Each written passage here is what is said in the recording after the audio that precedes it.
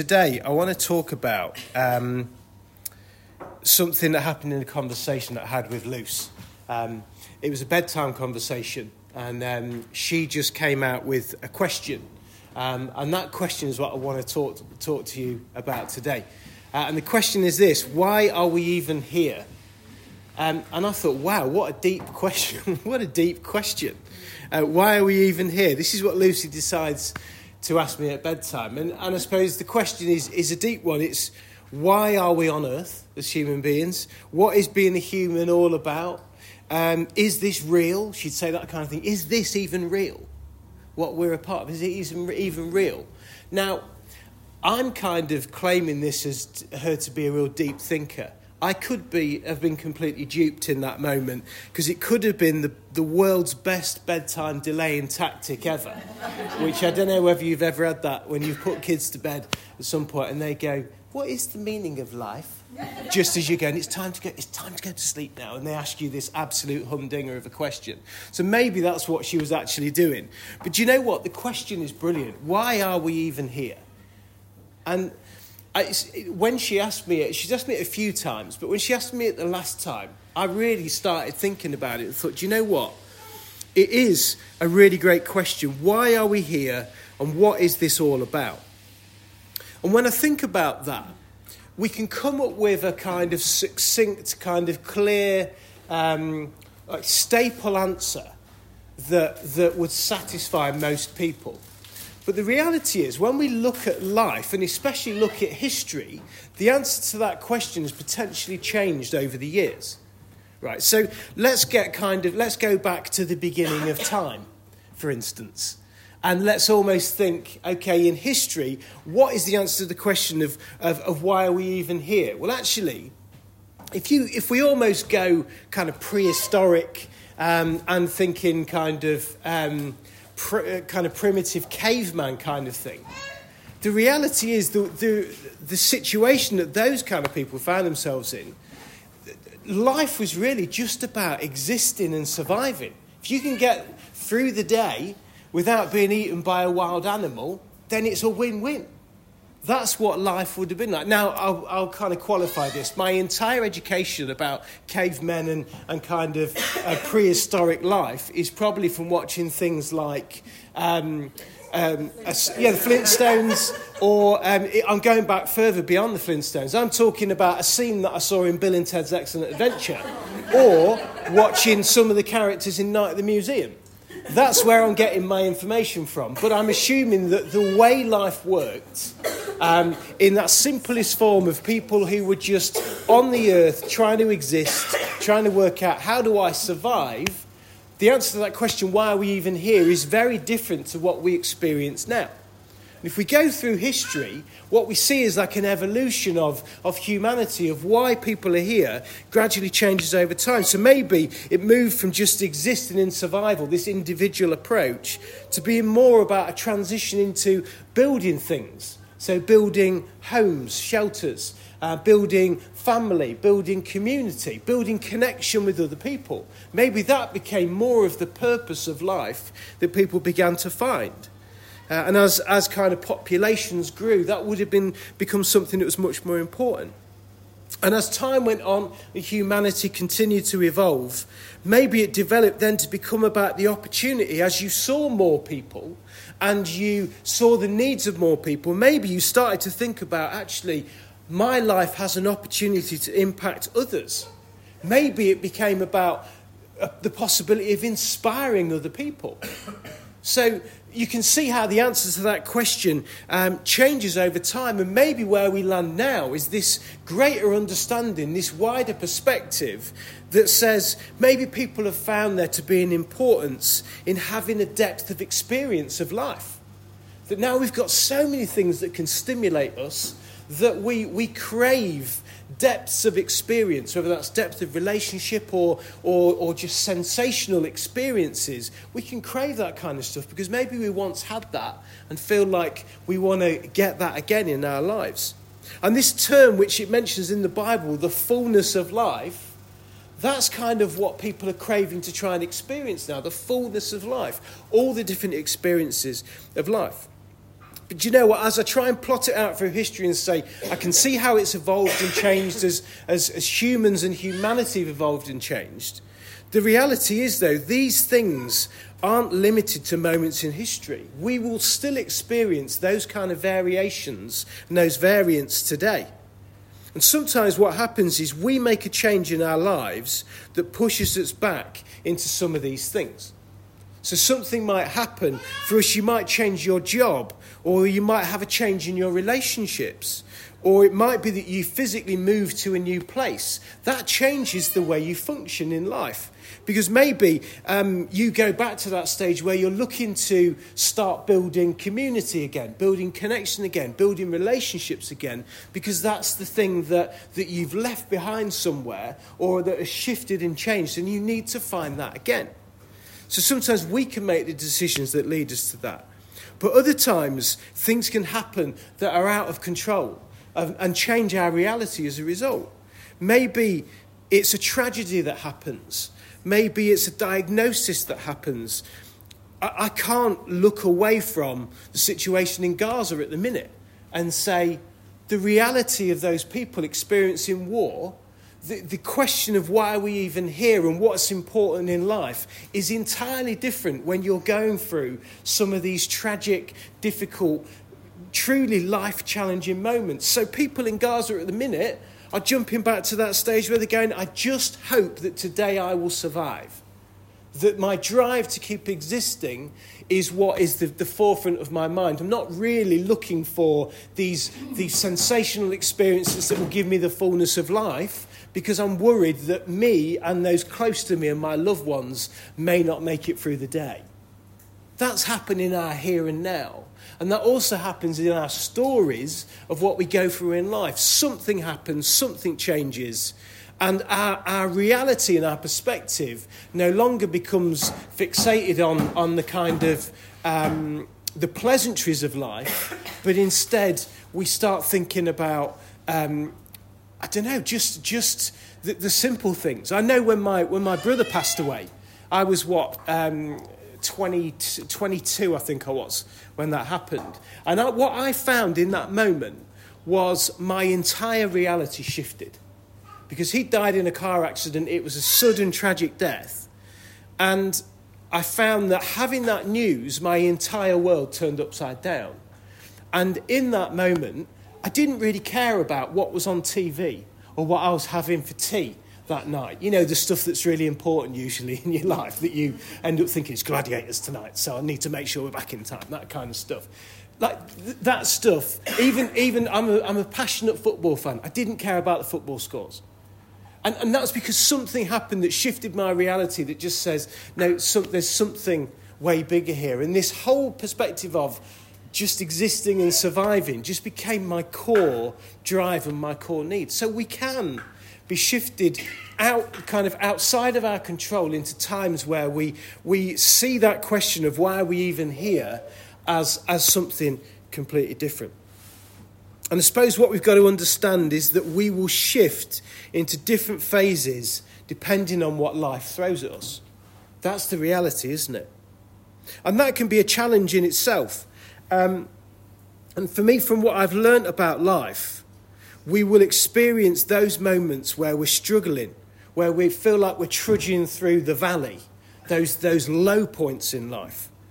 But also, we'll experience times in our life where it feels like moments of real exhilaration, where it's almost like we're standing on the top of a mountain.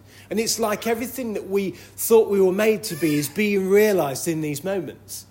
And those often are the things that we crave, aren't we? The moments that we crave, that experience, that feeling that we crave of being on the top of that mountain.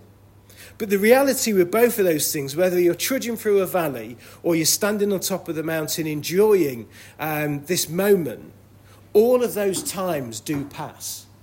All of them do pass. They're not permanent states that we stay in. We don't permanently stay in the valley and we don't permanently stay on the mountaintop. Where we mainly exist is this middle bit. Right? Mainly exist as in the vast majority of our time and our lives is in the middle bit, and it's called the ordinary. The ordinary bit. And that is a challenge in itself. Just learning, how can I do the ordinary bit well? How can I be okay in the ordinary bit? Sometimes you might call it and describe it the mundane, because that sometimes feels what it's like. And I think the problem is sometimes when we're just in the ordinary stage of life, maybe we're stuck in a routine.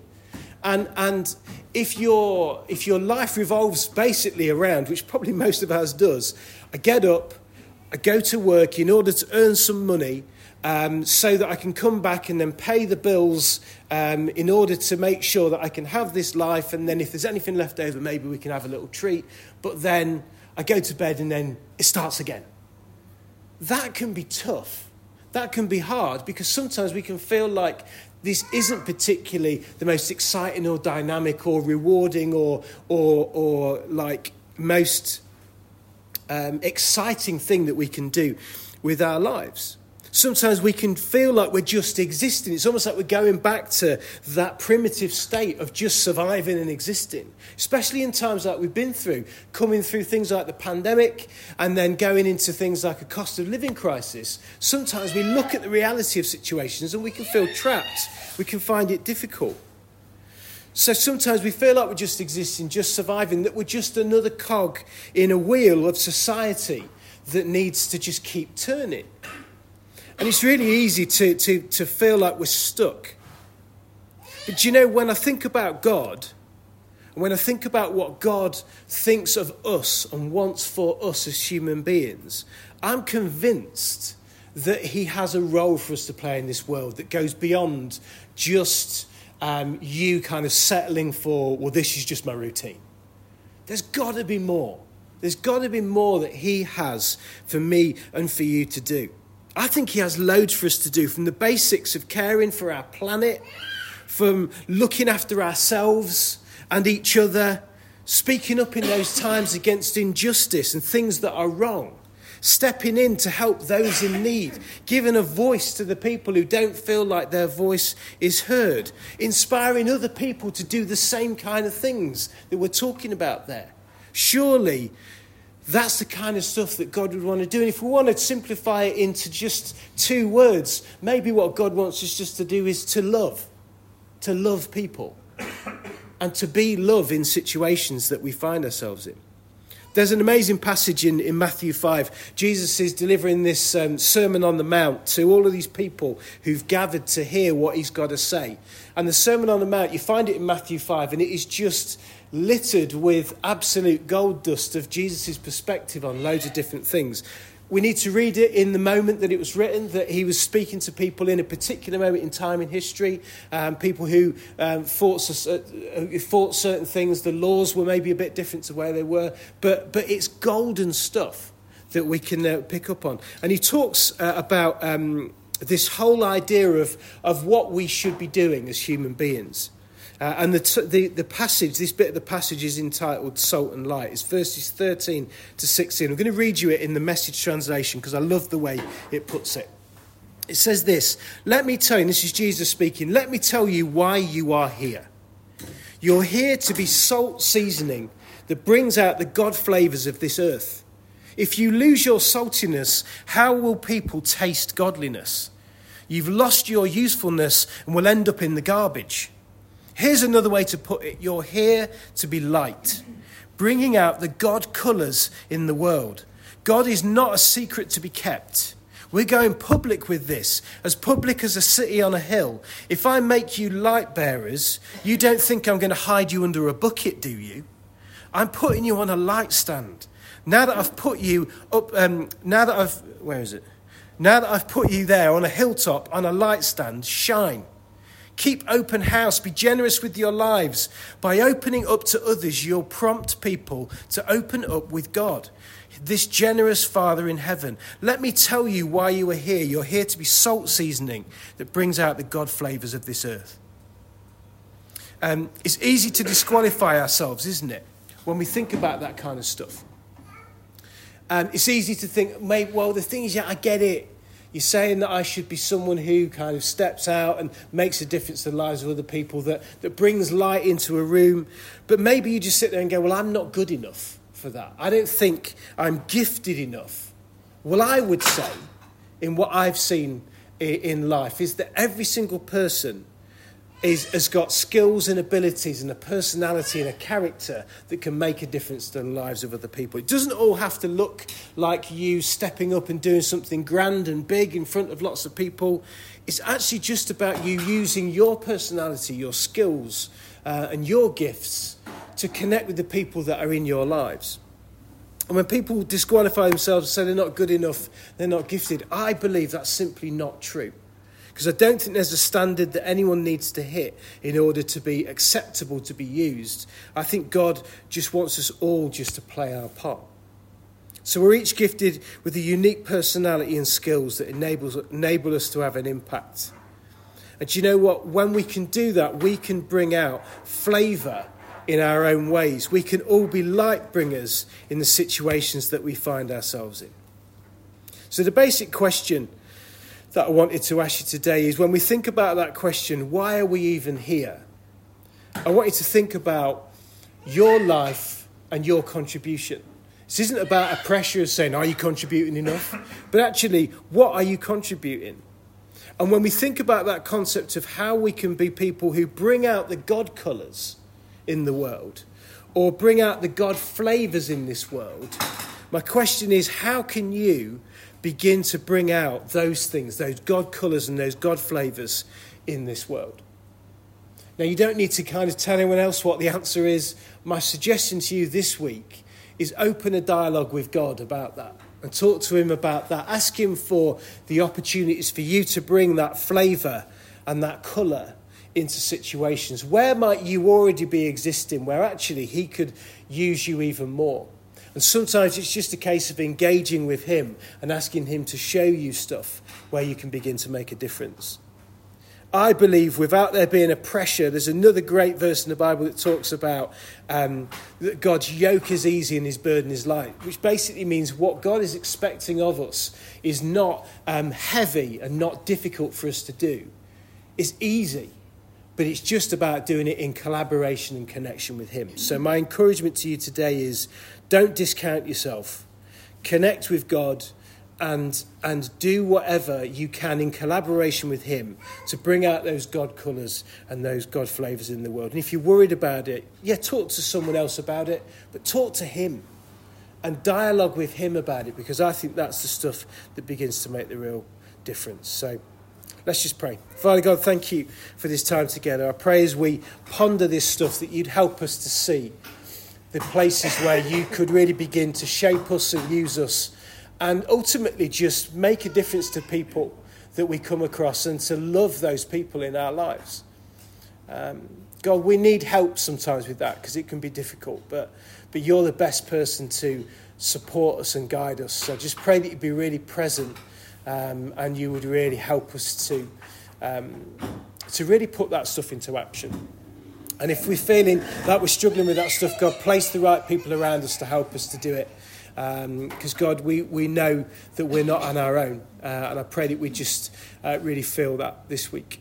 So be close, be present, and just guide us in everything that we do.